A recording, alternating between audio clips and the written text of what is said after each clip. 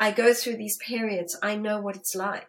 I'm not saying it's easy, but all I know is, yes, it does pass. I'm not saying it's all lights and roses, but these thoughts and these feelings do pass. Hi, I'm Lance, and this is Unsilent, a speak series by No Stigmas that champions mental health advocacy and challenges the stigmas that all too often prevent people from getting the help they need. We're so glad you're here. And in today's first part of a two-part conversation, we get to talk with South African filmmaker Odette. We talk about Odette's background and her connection to mental health advocacy through her filmmaking, the importance of stripping away the stigmas around suicide, and she even opens up and shares with us about her lived experience with what she calls places of darkness. We thank Odette so much for having these conversations with us and being so honest and transparent and vulnerable. We know sometimes they are difficult ones to have. All right, let's dive in. Today's episode contains in-depth conversations around suicide, suicidal ideation, and suicide loss. It's okay if you need to skip this one. Do what's right for you.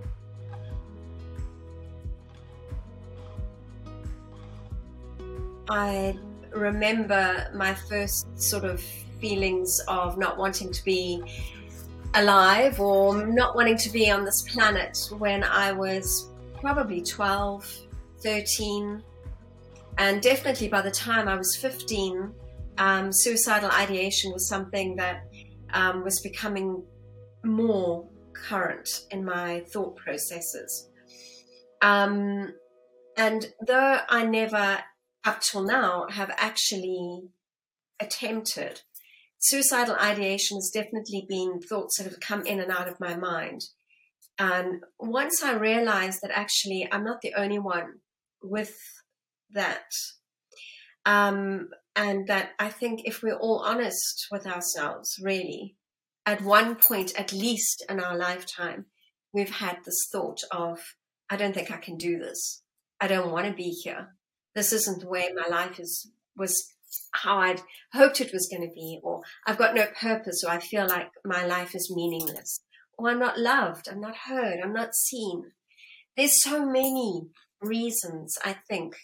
We're so complicated. So the question you're asking me is, how did we get to start this film on suicide? So Eric, who I work with, we both have these dark nights of the soul, however we want to call it. I don't want to call it depression. I want to call it dark nights of the soul, a darkness that can come over me. And for sure, in the time that I've been making this film, I would say that that's been happening much more regularly. But I can understand that that's because I'm carrying all of these stories. We decided that what we would do before even COVID appeared, the rate of suicide was going up since the year 2000 dramatically. And I do research on all sorts of social behavior. That's the kind of film we make. And independently, we want to make film where we're not driven by an agenda. So I started to see these suicides coming up sort of 2019, and I started to research into it. And then I saw the statistics, and Eric and I decided, look, let's make a film on suicide that's not been done before through the stories of people, not the experts who are the psychiatrists, the psychologists, etc. We'll have them in, but the experts in our mind are the people with a lived experience. Because for me to be able to get to understand suicidal ideation, I think it's better if I can have experienced it to understand it more. Now, I'm not saying that we can't understand suicide unless we've walked in those shoes, but I do think that those with the lived experience are the ones we should be listening to. Just to go back a little further, as a child, my favorite auntie died by suicide, and I was little, and it was never discussed in the family. The stigma of suicide is the silence. And it's again, we are so complex. We use so much symbolism in our film, like the door, the masks, an onion. If you imagine that we are like an onion, and we're layers and layers and layers and layers. So the reasons to suicide may vary. It can be financial, loss of a relationship. It can be sickness. It can be whatever that is. But what I think is the commonality is that place of where you go to before you make that final snap. That place of suicidal ideation, I think, is pretty much common, though we are layers and layers and layers and layers to what got us there. So I think when I tried to investigate the death of my aunt, it was very difficult. And just before my mother died, she did tell me a few things. And she told me that my aunt had been sexually abused when she was younger. Again, and especially in my parents' era, it was never discussed. Sexual abuse was something that was never mentioned, ever. Just like gender-based violence or domestic violence. These things never discussed. And just like suicide. So the stigma within our society on all of these issues that affect every one of us. We may not all have been affected by all those things I've just mentioned, but there are so many social issues that we face that our society is still not prepared to discuss. So we decided to make a film about it. But to make a film about it that is not the typical NGO film where there's a big happy ending. Suicide is not something that I think can be they want to hear hope. People want to hear hope, okay? An NGO structured film, a documentary along those lines, is always about hope. And in our minds, I think that there is hope, but the solutions to suicide is not just about focusing on prevention, it's about talking about suicide. I'm a mother of two boys. I've got two teenage boys who both have said to me in the last couple of years, we want to die. There's no reason to. And we mustn't all go, oh my God, oh my God, oh my God, because we must also remember that those thoughts also probably went through our minds at some point too. So I think the first thing is the fear. So when I'm listening to the stories of Adam, when she's talking about the loss of his son, that's something that I just pray, God, please don't let that happen to me. Okay. But her story is actually about social media and the impact that social media had on Adam, that he went to school one day and everybody was passing around information on Instagram that they'd been posting about him, saying, he's gay. And the whole school, his environment went viral. And his mother feels that was one of the reasons that started his depression. Well, with Daryl, he was 11. And here, this is something we didn't want to just have featured in the film, is the LGBTQ stories, because, that they are at a higher risk. And we do have quite a few stories in our film, but we don't want the film just to be about that, because, it's not just about LGBTQ community. Okay. So Adam's story is very much about social media and bullying. Now, Daryl had the same thing. In the playground at 11, they started to call him names. It just so happens, again, it was about him being gay. At 11, he didn't even know what that was. As he got older, he realized that's who he is. But at 11, he didn't know. All he knew was that he was being called something and being made out to be different. What I say to my children is, it doesn't matter if you're tall or you're short, or if you're thin, or if you're fat. It doesn't matter if your hair is straight or if it's curly, if your eyes are blue or if they're brown. People are going to bully you for something.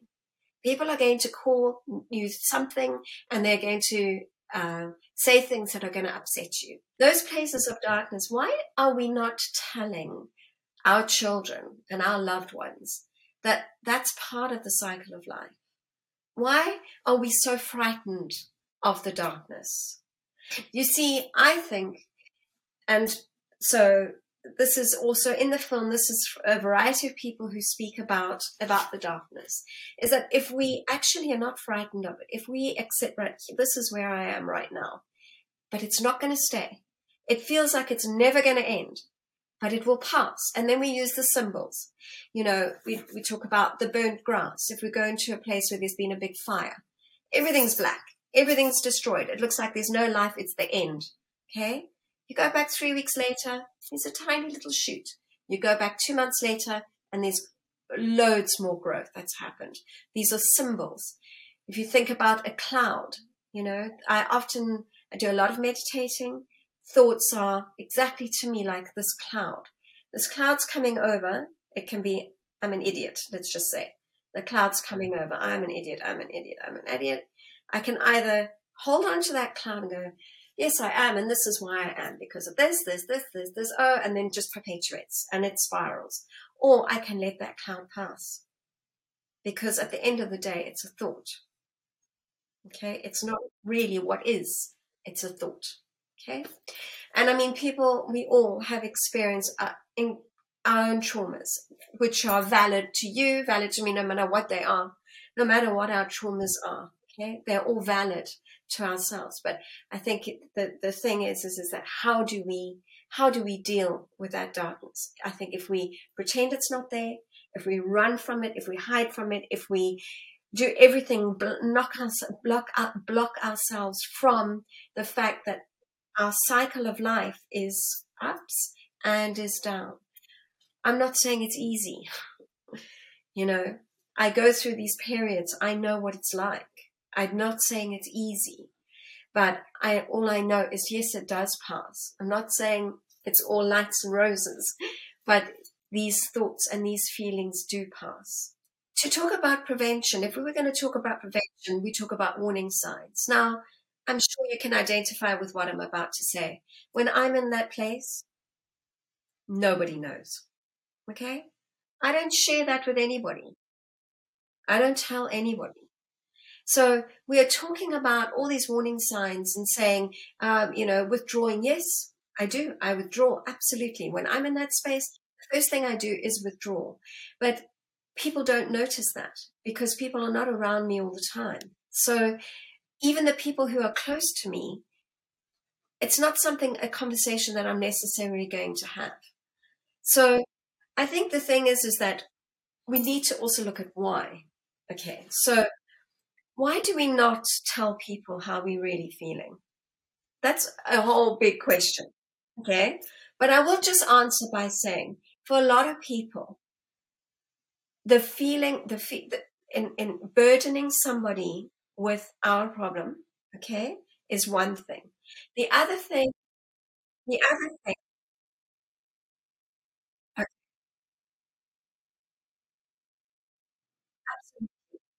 okay, and then the other thing is the person who is now hearing the problem feels that they have to fix it. And that is impossible. It's impossible. You see, it's a very interesting time that we live in because we're paying people to listen to us. If we can afford it or if the system pays, we are paying people literally to listen to us. So what's happened to our communities? What's happened to our support networks? That's another big question in our society. We need to be asking, what does that happen? And just to say that the psychiatrists are, in some places, are doing social prescribing. And social prescribing in one concept, there's loads of different concepts to this, but in one is that they get 4 or 5 peoples within the community of that person and organize a support network for them so that this person can reach out to those people. We have to go to a psychiatrist to get that sorted.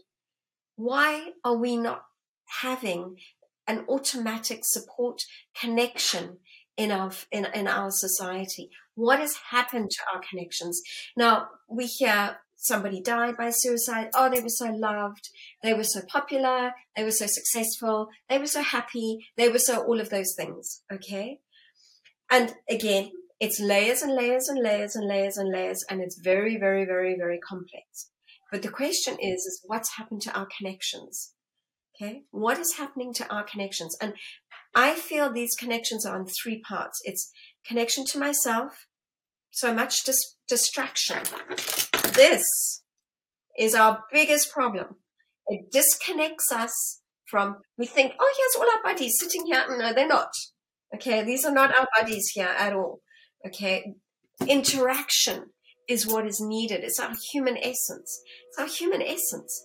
Touch, looking at each other in the eyes. We've just been through 2 years in South Africa, and we've had masks for 2 years. Okay. I'm seeing people that I didn't even know what they looked like, and I've seen them every day for 2 years because they had masks on them. Seriously. You know, like going into a shop. I'd never seen these people's faces. I mean, it's horrific. So the question is connection. Where are these connections, and why do we feel so disconnected? Even the ones who are the most happiest relationship, etc., disconnect in some way from each other. And I mean, I don't have the answers to all these things. I just make film. I just document society as it is. And that is exactly what Disconnected is about. We have documented a film as is, the story of suicide, without manipulating it or putting it towards an agenda or an outcome in any way. These are the real stories by real people of the lived experience of people who've struggled by either suicide attempts or the loss of someone by suicide. To go beyond the show, be sure to connect with us on all social media platforms at No Stigmas, and you can always reach out at nostigmas.org to connect with us and see how we can team up together to champion mental health equity for all. Remember, to break these stigmas, we must be unsilent. We'll see you next time.